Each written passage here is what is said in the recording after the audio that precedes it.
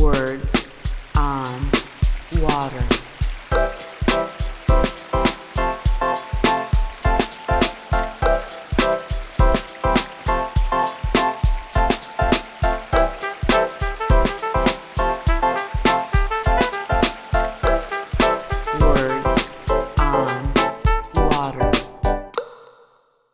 Hi, welcome to Words on Water, a podcast from the Water Environment Federation. This is the host, Travis Loop.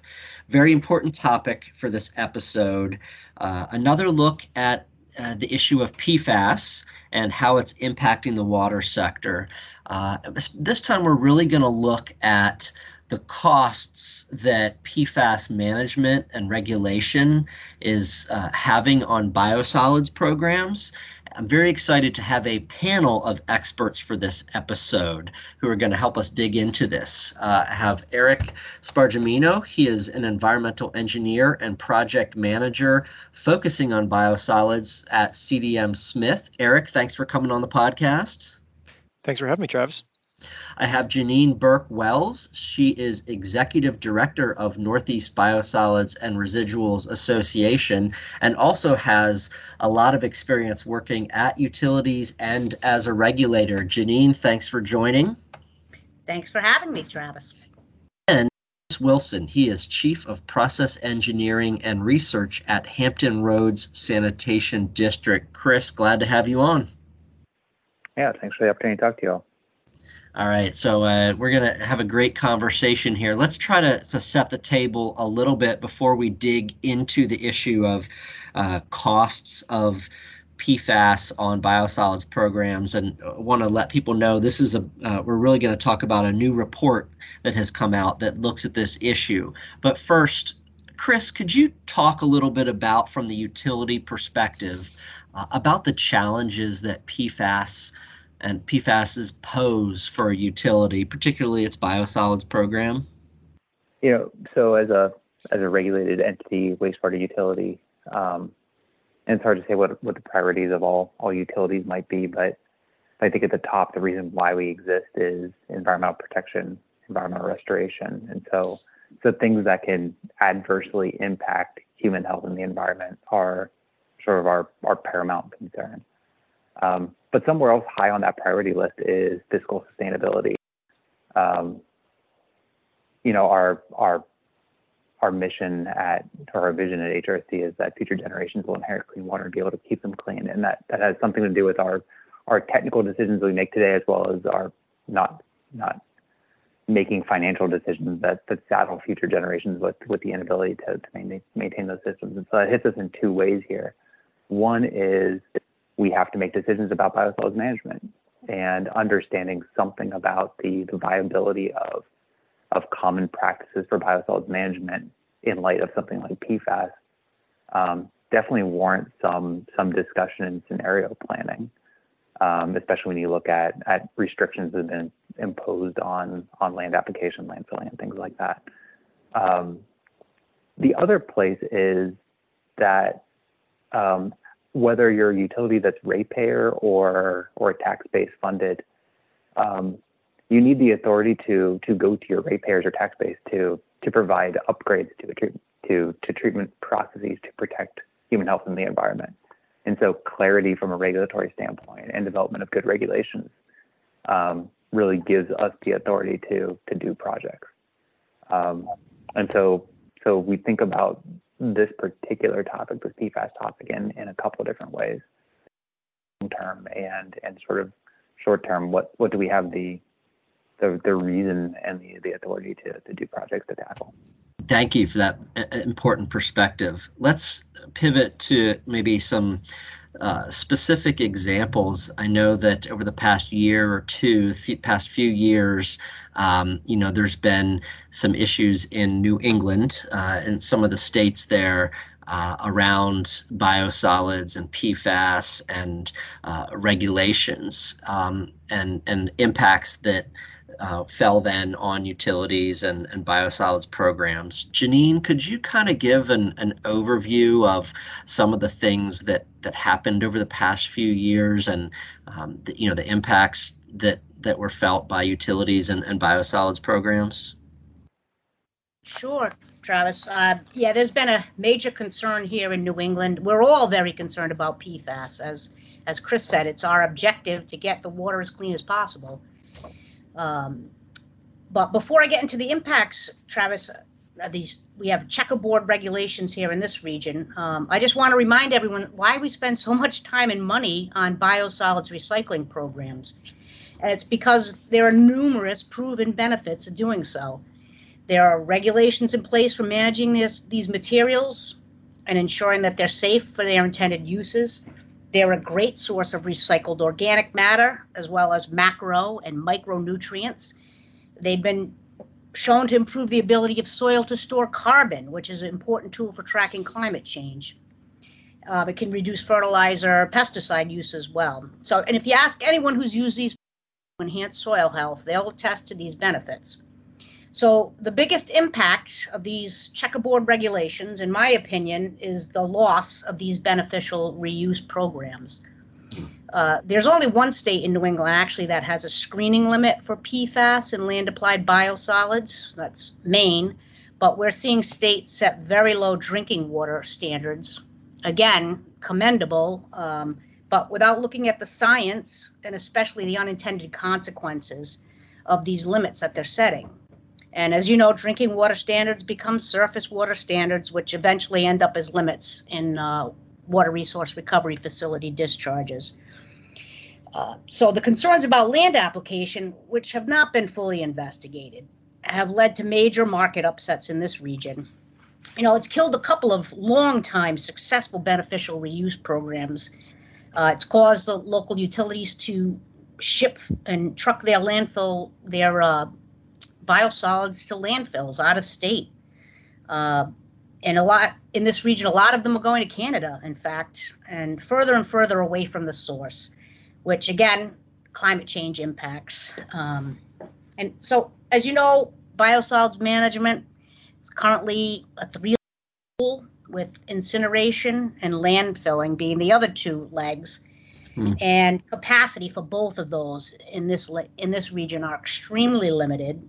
And because of PFAS regulations impacting these beneficial use programs, we're seeing market upsets basically, and the cost of managing biosolids has increased significantly. Thank you for that overview. And I wondered if you could also talk about how, these issues, what's happened in New England and other places around the country. I think there's other states where this has kind of moved to the forefront. How that all led to this report being commissioned on the cost of PFAS on biosolids programs. Sure. So PFAS was a huge topic of discussion at the 2020 New England Water Environment Association conference held in Boston in January. And our members, like mostly local utilities and biosolids managers, were extremely stressed out by PFAS. And basically, someone suggested a meeting of the minds to see how we could help out these local utilities. And the end result of that meeting was two asks from our members.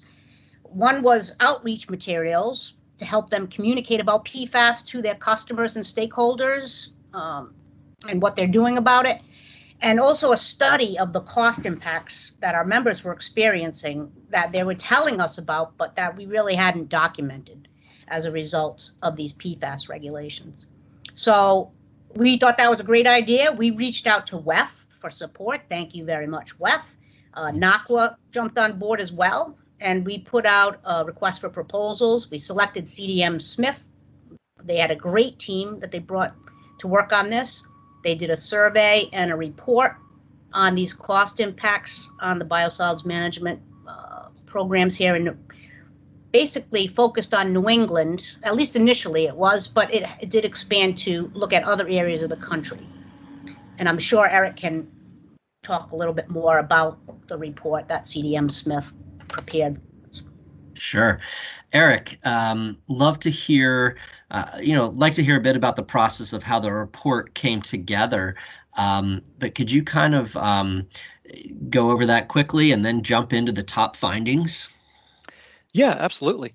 So yeah, we saw, and I guess my other hat too is I'm the biosolids and residuals chair for the New England Water Environment Association. That paired with just CDM Smith's desire and belief in a lot of what NEBRA, WEF, and NAQUA are doing with on the PFAS front, we wanted to support it. So we proposed on the project. We decided to actually match the WEF and NAQUA funds with our own R&D funds, so we could really turn this into a great study. And we hit the ground running. It was a joint effort between everyone at NEBRA, NAQUA, and WEF, and CDM Smith, and we surveyed about 29 entities, which anyone that's ever worked on case studies and surveys like this, you usually expect around a 10% return on your phone calls and outreach. But we had such a strong team, with everyone involved that we just got phenomenal response from the various utilities that we reached out to, some of the merchant facilities, private entities that were processing sludge, all the way to farmers and different types of end users, whether it be landfill, incineration, or actual land appliers. So it was a great sort of comprehensive look, and like Janine said, we started New England centric, but expanded quickly to the rest of the country. Top findings overall, we saw a 37% increase in biosolids handling costs and that's basically the cost leaving the facility, and that's from basically when PFAS really started to hit the map for wastewater utilities. So like in Maine, that was when the sludge moratorium went into play, and like in Massachusetts, there still isn't PFAS regulations, but it's very strong on their priority list right now, because they sort of know what's coming based on what's happened in New Hampshire and Vermont and Maine. So we had that overall 37% increase, but if you were to factor out states like Massachusetts, who didn't have regulations yet, and some of the incineration facilities who at the moment aren't as impacted as some of the land appliers. One example would be New Hampshire. We saw a 134% increase in their biosolids handling costs. Similarly, in Maine, 71% increase across the utilities surveyed, and then through Michigan, 104% increase in the utilities surveyed. So that's their bottom dollar. That's their budget. That directly impacts ratepayers. So part of what we did as part of the study was try to look at how that basically trickled down and how that would impact the ratepayer. So what does that percent mean in dollars and cents? And then we also got into the status of the treatment technology market. So what technologies are out there and available that could treat wastewater and biosolids? Are they established, or are they still emerging? And what potential costs would those, or what cost implications would those have on a utility if they were forced to treat down to these drinking water standards that Jeannie and Chris had mentioned that are being applied to biosolids? Very interesting. Good stuff. I know that I think there were some specific case studies that were done as part of this report that drilled down even further. I was wondering if maybe you and Janine could talk about a few of those and what they illustrate about the costs for utilities. Yeah, sure. So we of the 29, we did a little deeper dive into a handful of case studies. And they were very revealing to get into that deeper dive. So like Wixom, Michigan, they were very directly impacted in the sense that the state EGLE program or their I forget what it stands for EGLE, but their equivalent Department of Environmental Protection. I thought had a very proactive approach to PFAS. So they worked with this facility in Wixom, Michigan, to identify sources upstream that were causing the high concentrations of PFAS at the facility and in the biosolids. And they were able to basically identify that industrial source, a single source, have them implement granular activated carbon filtration system, and that pretty quickly quickly dropped the concentration to the facility 2 orders of magnitude.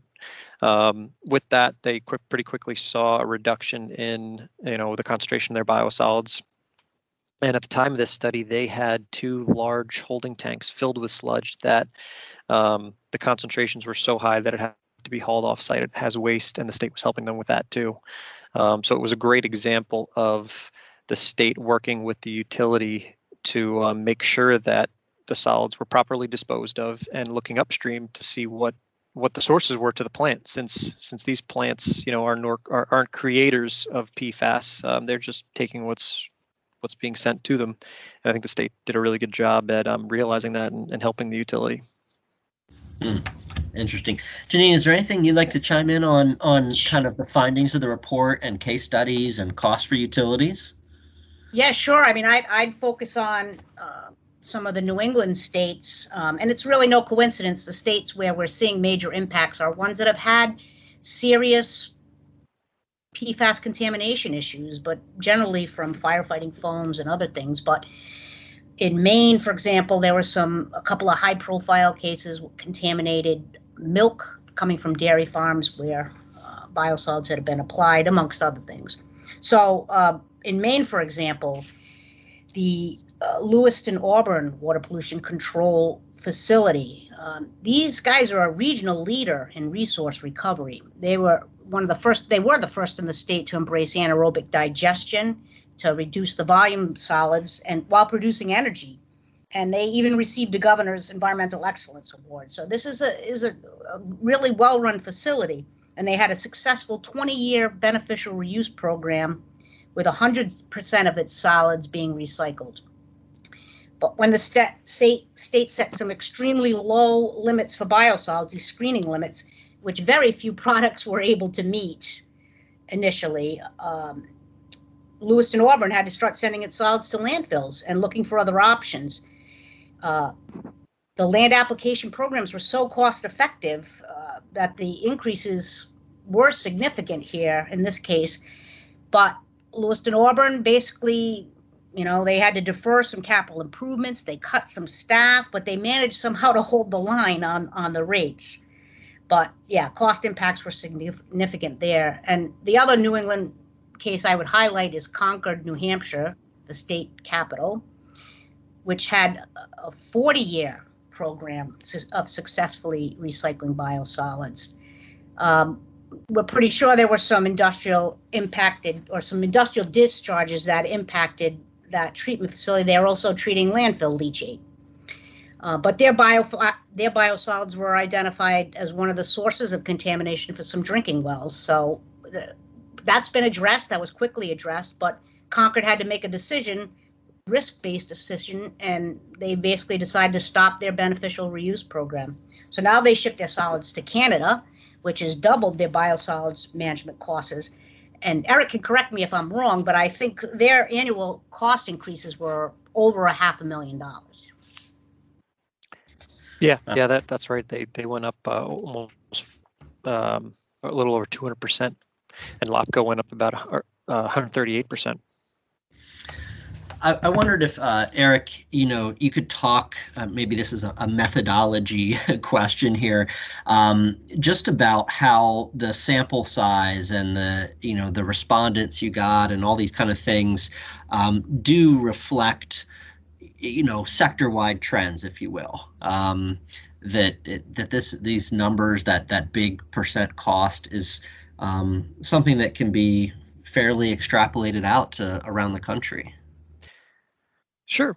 So, a 29 or a sample size of 29 statistically is small, and it's tough to rely on. Although, like I was saying, if anyone has worked on one of these studies, they know how hard it is to get responses at a utility, especially when it comes to costs, and getting it apples to apples is incredibly difficult to figure out what everyone's cost is leaving the gate. So our responses here, were incredible, and I thank everyone that was involved. But I do think it's a great indicator of what we can see in the future. Of the states that we identified and the entities that we selected or got responses from, many of them were selected because we knew they had impacts. And in some cases, some, were incineration facilities that we also knew weren't impacted, but were thinking about it, just to learn basically what they were doing to prepare. So, I very much feel that, because of all that 37%, in some cases, it's going to be dramatically higher, depending on how the state reacts. Like some of those examples that Janine mentioned, New Hampshire and Maine, where, in cases like Michigan, where the state has a little bit more proactive approach of looking upstream.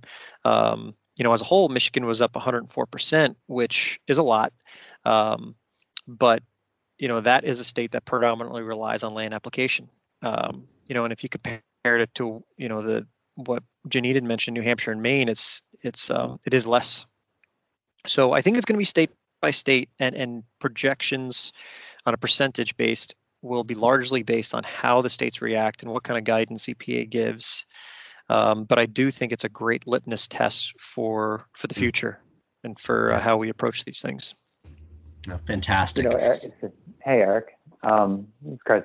So while you're talking there, thinking about the cost of different management approaches, say for a state that's doing land application, the other states that, or other utilities that may have some risk would be a utility that chose to do, send biosolids into a, third party commercial product production. And there's a lot of risk there, right? So like this other entity has a product and now they're putting biosolids in, maybe out of commercial benefit, convenience, whatever.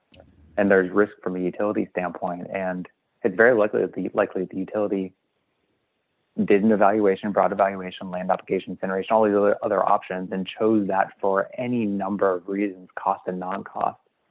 And so it's interesting to think about, where do you pivot to when you have already chosen to do a sort of increased value added type product like compost or an agricultural admixture type thing. I think that in some cases that's the other shoe to drop, where you've made these decisions to do something sort of atypical for any number of drivers, and so I'll just pivot back to land app or pivot back to incineration, just maybe not on the table.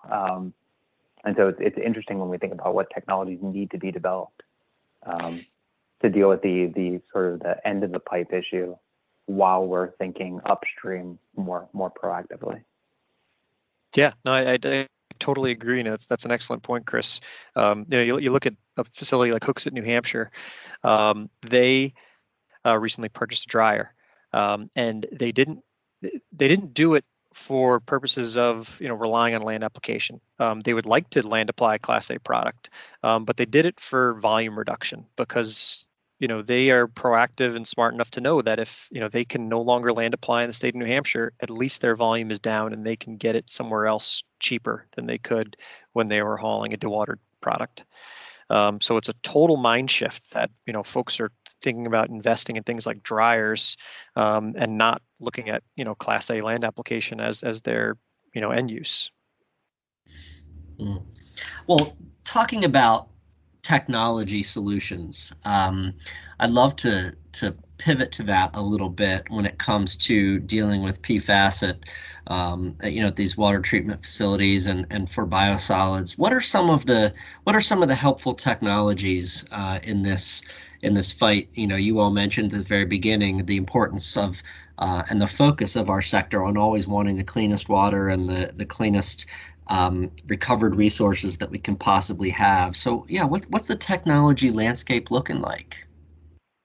So unfortunately, a lot are emerging. There are some great emerging technologies out there, some involving plasma. There's some really promising studies ongoing with foam fractionation. And a lot of them show a lot of promise, like supercritical water oxidation. In theory, it should work, and at bench scale it works, but a lot of these have yet to prove themselves at scale. So I'm excited to see in the next year or 2 or 3 or 4 to see how these technologies can, establish themselves and work at full scale. Because there are other drinking water technologies that, are a little more tried and true and established, like reverse osmosis, ion exchange, and GAC. We know they work, but they work for drinking water. They don't necessarily scale well to a wastewater matrix, and especially not to biosolids. The report gets into a little bit of the scalability of that and the order of magnitude costs for what it would take to try to put drinking water treatment technology such as these on a wastewater treatment facility. Further thoughts on technologies from either Janine or Chris? Yeah, I'll chime in here. I mean, there was a whole chapter in this report on emerging or potentially useful technologies, and yeah, Eric covered most of the big ones. But pyrolysis right now for biosolids is probably the one that is commercially available and has several facilities in operation. My concern is a lot of these emerging technologies are energy intensive, which if we're talking about sustainability, as Chris mentioned at the outset, that's a big concern. But NEBRA in particular, we've been trying to highlight these innovative technologies, and we've had several webinars on these different supercritical water oxidation, pyrolysis, and biosolids drying. And we're really trying to push that, the development of these technologies. Yeah, fantastic. And as important as it is to keep on driving technology development and getting higher. This is a really complicated compound because it's meant to survive high temperatures. So getting really high temperatures without melting ash in biosolids, like technology development around that and knowledge development around that's really important. I think Eric pointed out earlier that maybe the thing that we know absolutely works pound for pound, and it doesn't matter what contaminant we're talking about, is source control. That's our best tool that we have while we're thinking about these technologies in parallel. That's a phenomenal point, Chris, is that it's all about cutting this pollutant, cutting the PFAS off at the source, preventing it from getting into our water in the first place. I also wanted to talk lastly about productive regulatory approaches by states. We mentioned throughout the conversation some of the different scenarios that have unfolded over the past few years. And I think that the biosolids community has found some of the regulatory approaches by states to be more productive, and wondering if you all might want to outline some of those. I'll chime in first and just reiterate what Eric already mentioned about the state of Michigan.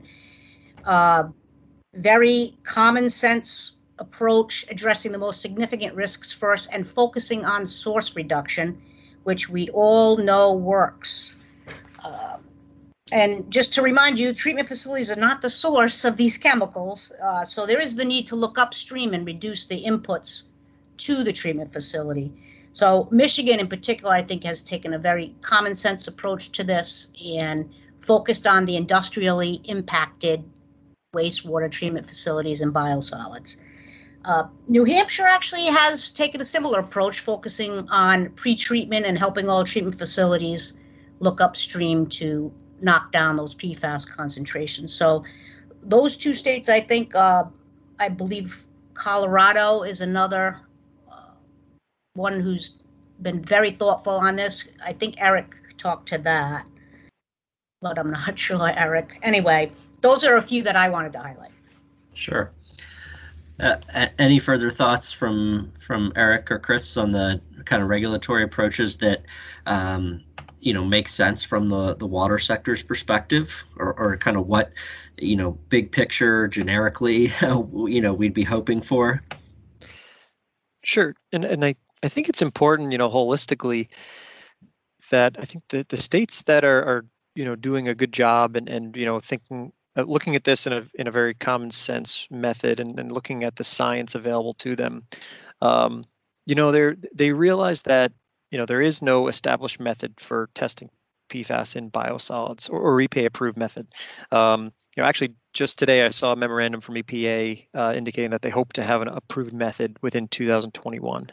So with that in mind, and thinking about exposure pathways and human health, drinking water is obviously the low-hanging fruit. So that's where you can most directly impact human health. But biosolids, there's a number of pathways before it gets to humans and it gets exposed to them, even for those land applied.